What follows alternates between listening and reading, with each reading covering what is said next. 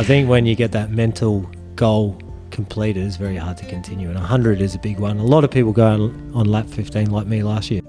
The thing he's only just taken up running, I think, over the last year or so. He's really trained for this. You know, he got a coach for his running, a coach for his nutrition, and really got obsessed with this race. Because you're starting at the same point each lap, you're going to come across people all the time. When you do a marathon, you're off. Yeah, correct. Even an ultra, like a point-to-point race, you see people and you pass them. That's about the only conversations you have. But with this race, we're starting at the same point every single time. Yeah. So you come across again, you can have another conversation, meet someone new, and so forth. That's what's been so great about it. One of my real goals for this event was to see whether I was mentally or physically stronger. So if I tapped out on a lap because I couldn't be bothered anymore, it was getting hard, then obviously I was physically stronger. But I actually put myself to a point where I was physically broken. 100%. I've got unfinished business. Like I said, my goal was 24 hours, so plenty of time to prepare for that. So really looking forward to that. And I reckon being in Adelaide, we can get a pretty big crew around us. And what I mean by crew is other people competing. This week on the Fit Parent Playbook, we talk you through a running event which is like no other, the Hysterical Carnage Backyard Ultramarathon. Now, this isn't your typical race. It's a unique blend of challenge, camaraderie, and unforgettable moments. Join us as we look back at the characters and humorous highlights that make the event a standout.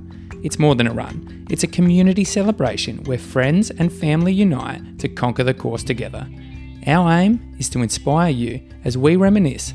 We hope to ignite a spark within you to set new goals and take on fresh challenges in the upcoming year.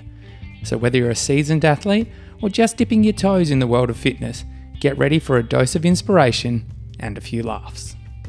Sorry to interrupt the podcast. My name is Asha and I'm super proud of my dad and Jason for helping other parents be fit and healthy.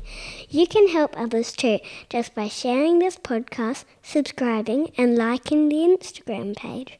Please take 5 minutes to do this as it really helps the show. Now back to the podcast.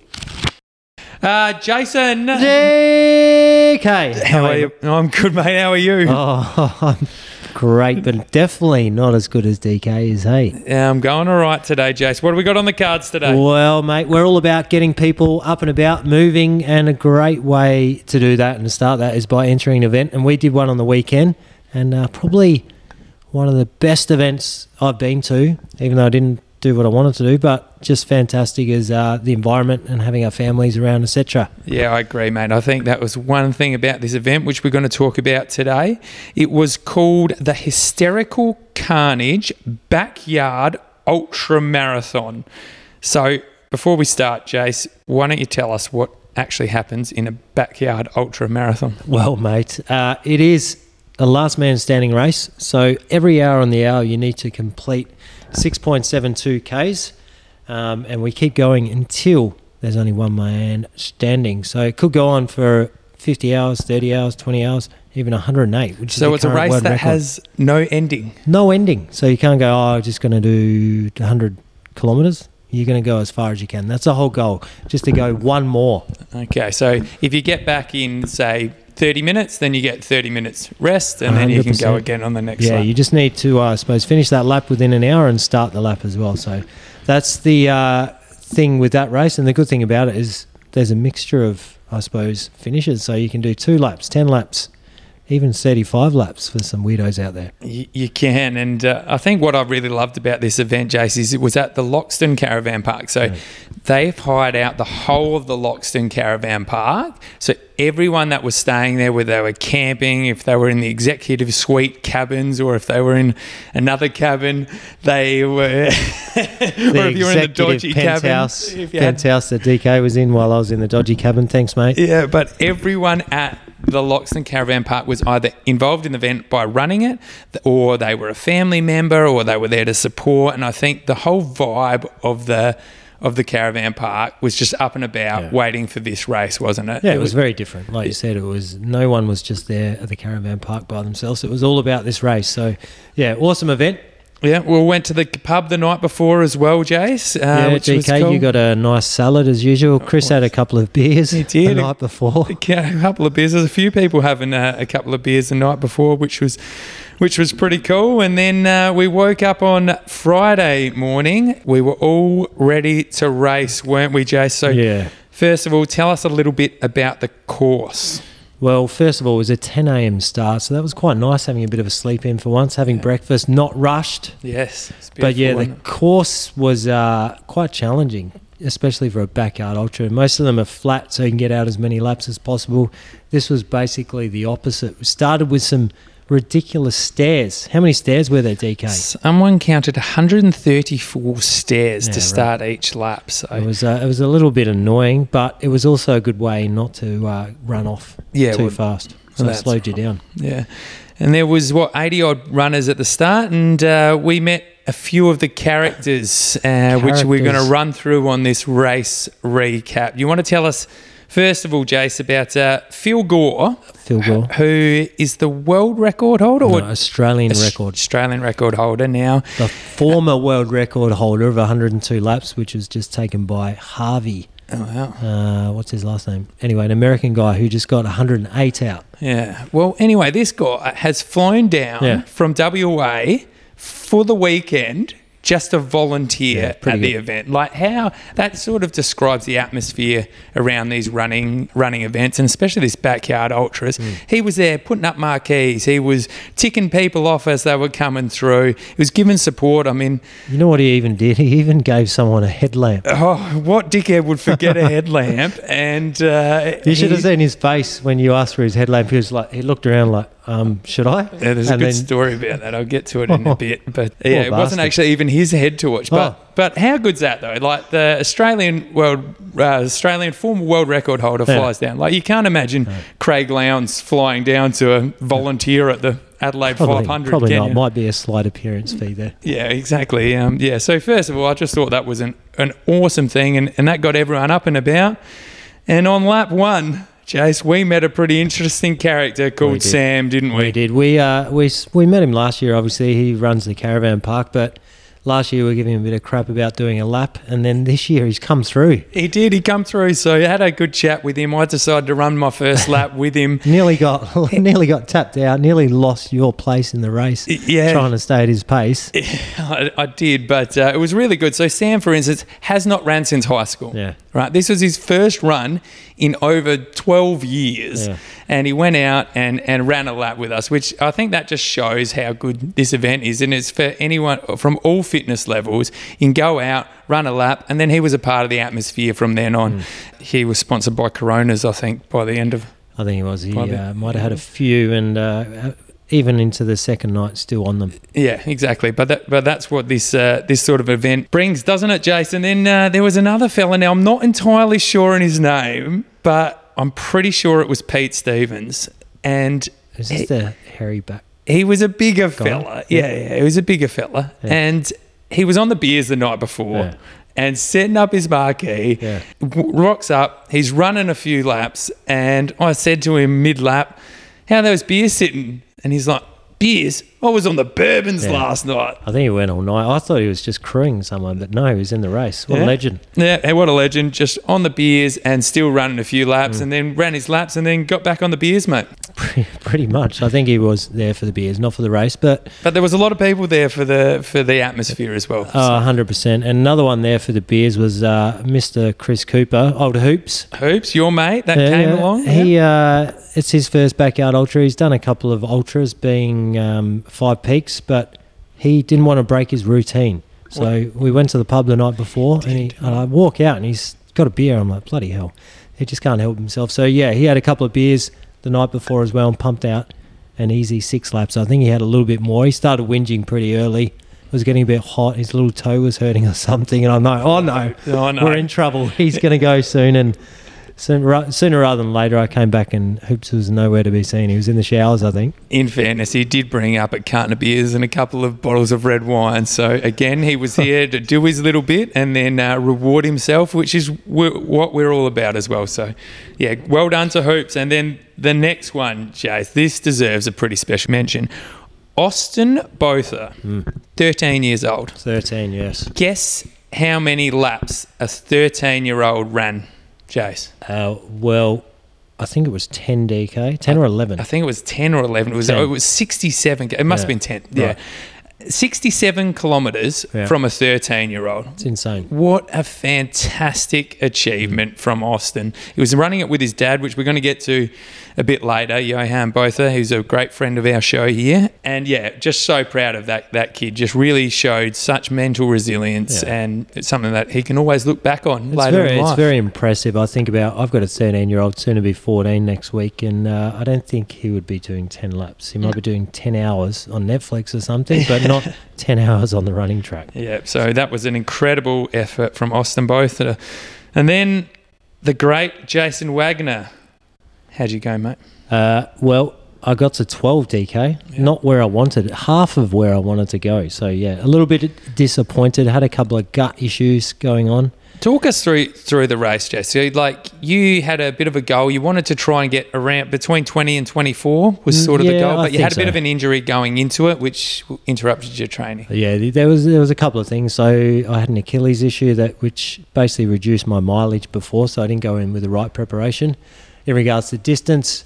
And then during the race, I just had gut issues for some reason. I couldn't hold any food down after about 5 hours. So I had about 6 hours of not getting any calories in other than, basically a bit of tailwind. So when you say you couldn't keep any food down, were you trying to eat? Or yeah, I tried to eat for a while, and then I vomited a couple of times. Okay.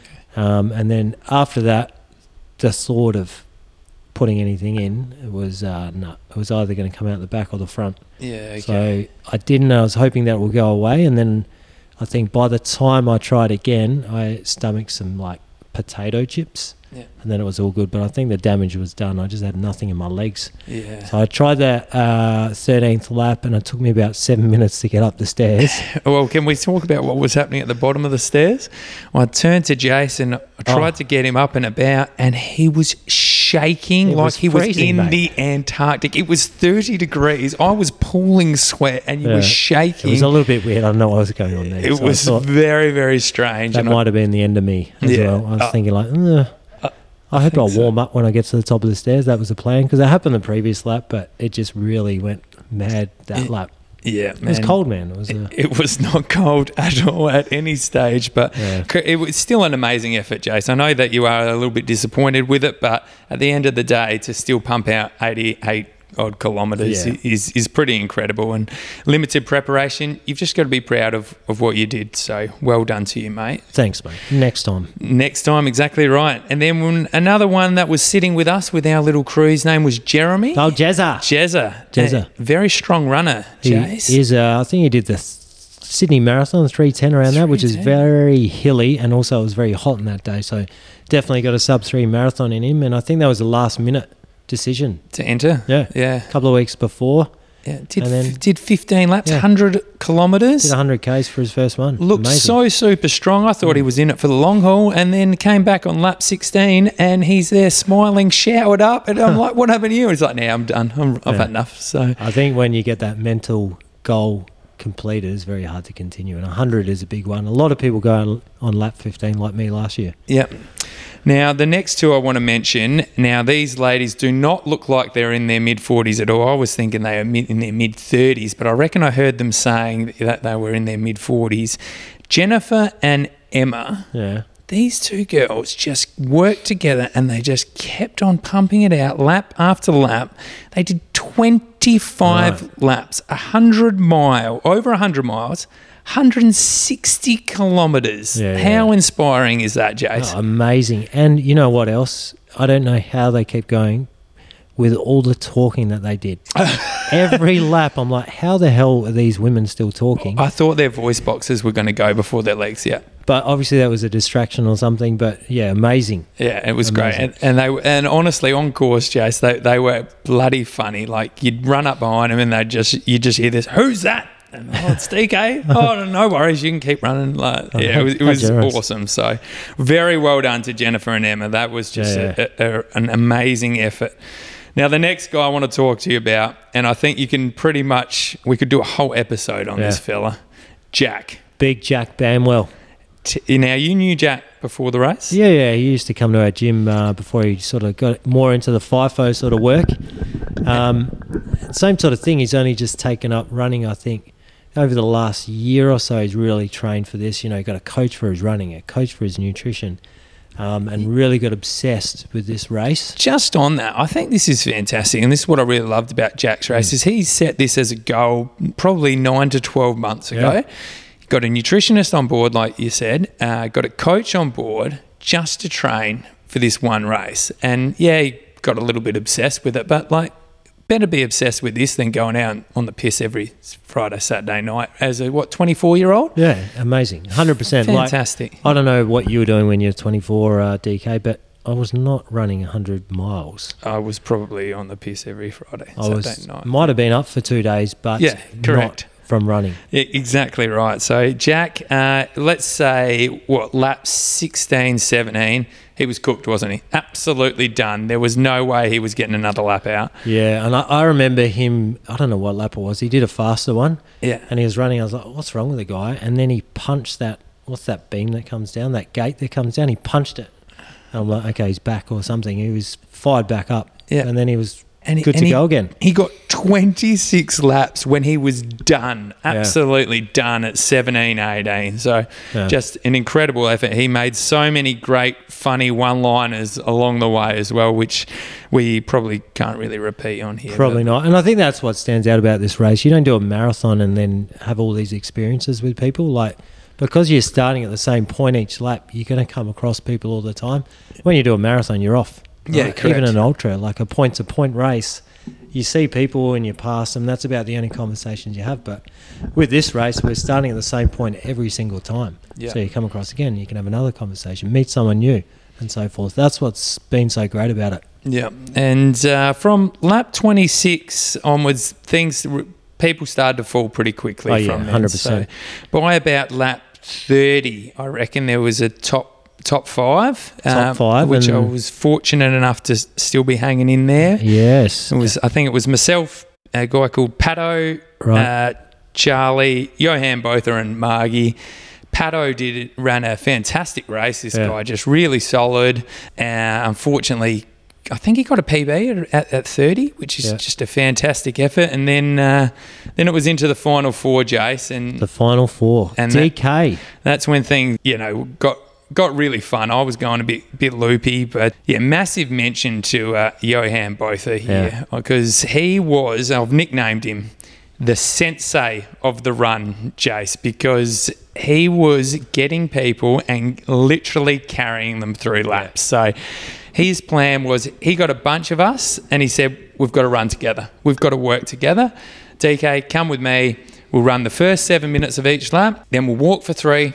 Then we'll run for 3, walk for 2.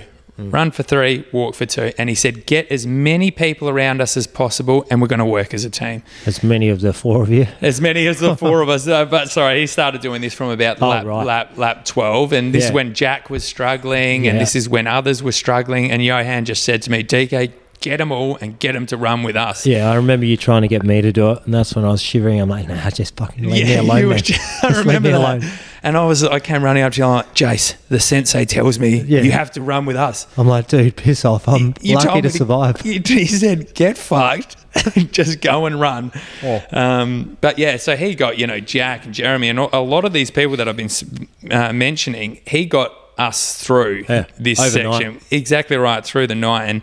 And, for a sport that you would think would be pretty individual, it just wasn't that at all. And, me and Johan probably spent 15, 16 laps together and we were just in cruise control. We were just talking. We were having a great time. And, Charlie was just doing his own thing. Just listening to podcasts behind. And Margie, who was the eventual winner, sorry to kill the story, but she was well out in front.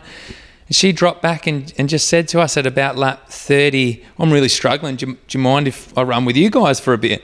And she came and ran with us. And it was just this really awesome atmosphere where the three of us were just cruising. And then Charlie would run up to us, and I just remember one time Charlie ran straight up to us. I'm like, "How you going, Charlie?" And he just tipped his water bottle over my back because I was eating up. And he's like, "Keep going, boys. This is awesome." And then just turned cruised off. Just a fantastic atmosphere. So good, man. And like, tell us about Charlie. Oh, he pulled out, right? Yeah, he pulled out at 38 laps. He has religious beliefs that he doesn't believe in competing on Sunday. Yeah. So midnight. Quite interesting, isn't it? Midnight Saturday. Yeah, midnight Saturday. Just pulled the pin, but that guy had so much more to give as well. So it would have been quite interesting to see what happened had he been able to stay in the event. Unfortunately, I did a bit of a glute or IT band at about 33 laps, and I was really struggling. Had to get Jase to stick his elbow in my ass for a little bit, and my crew, especially Pete, who was my uncle, still is my uncle actually.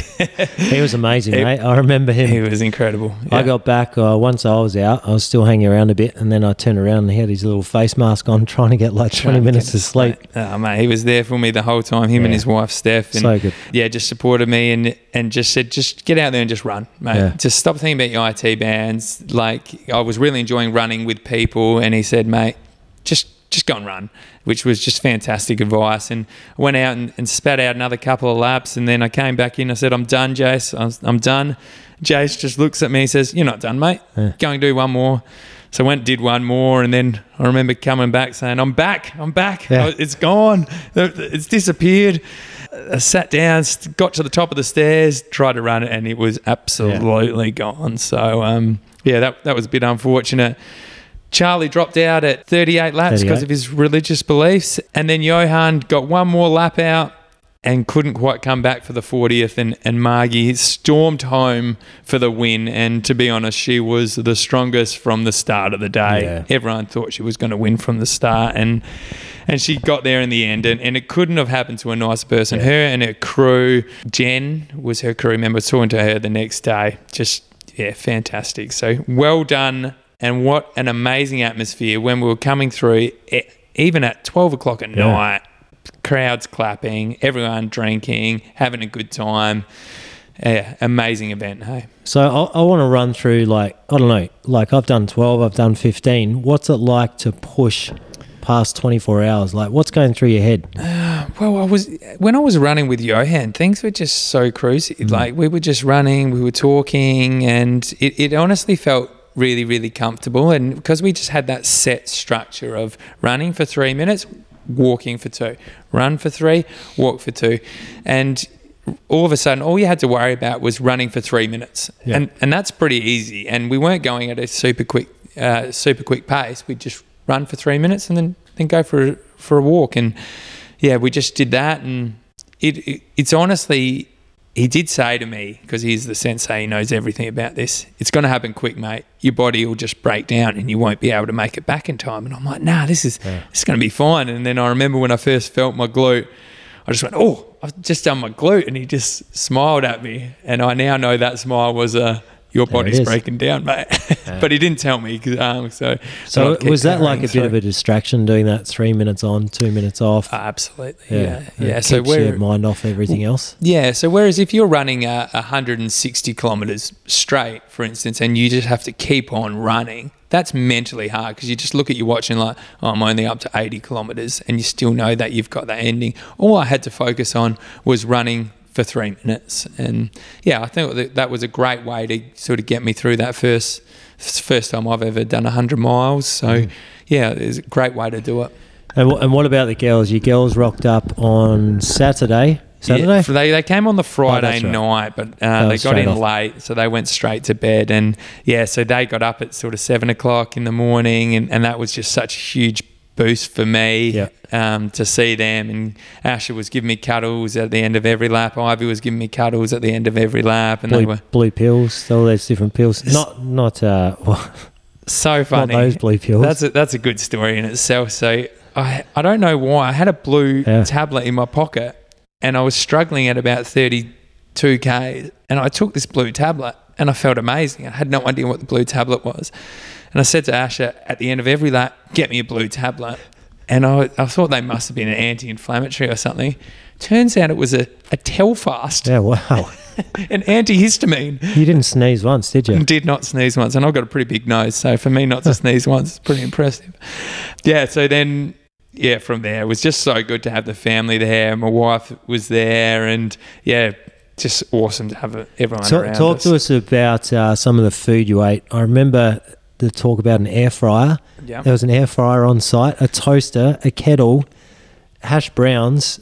It was all happening. It was I have a smorgasbord for you. I have not eaten that sort of food in years, and because I was running with Johan, I was like, "Mate, what are you eating?" And he goes, "I'm eating hot dogs." And I'm like, No, he's not. He was legit knocking back hot dogs, and I was like, "Well, I don't eat meat, so I'm not going to eat hot dogs." And he's like, "What about hash browns?" I was like, "Okay, no worries." So tried hash browns, and that worked because I was having some massive stomach issues. I was going to the toilet every hour on the hour for about 10 hours straight. So really struggling. And that just sort of when I started eating real food. So what? Someone went to the supermarket. Yeah, ran down the supermarket, grabbed a bag of hash browns. Where's the air fryer come from? Pete had a air fryer in his cabin, Right. and we had the toaster from the cabin. So they just had it. They were just cooking up food for me, and So good. it was pretty cool. Like I'd come back, and I felt like these people that we mentioned throughout it, like Jack, Jeremy, and yourself. Yeah. Once you guys and Hoops, whilst you guys were out of the race, you were there to support me, and I felt like I was doing it for you guys, and I had a bit of a support crew around me. So it was a reason just to keep on going. It's pretty funny looking at everyone's food. I know Jack had some burritos. Yeah. Jeremy was having sushi. I'm like, geez, I look at that stuff and I just want to vomit when I'm running. I just can't stomach whole food. Well, how's the eventual winner, Margie? Guess what she was eating? I don't know, what, KFC? Nothing. She had my strategy. She had one. You're whinging about not eating for 5 hours. She had 1 cup of noodles throughout the whole race. And what else? What about? That was it. No, She couple of tailwinds. Yeah. Couple of tailwinds. Yeah, legit. She gave me, this is how nice this lady is, her and her crew member, Jen, she gave us all her leftover food because they were flying back to WA. Yeah, we've got coconut water, spaghetti in our cupboard from it. Yeah, because she didn't drink or eat anything. That's bizarre. Johan's knocking back hot dogs, and I don't know what Charles was eating, but he's a seasoned professional at this as well. And I think that's one thing that I really learned through doing this race is that you have to be prepared, and you have to go through what probably Johan, Margie and Charles have been through in the past, and whether that be stomach issues or like train the nutrition so well, and they know what works for them. Like Margie knows eating a lot of food doesn't work for her.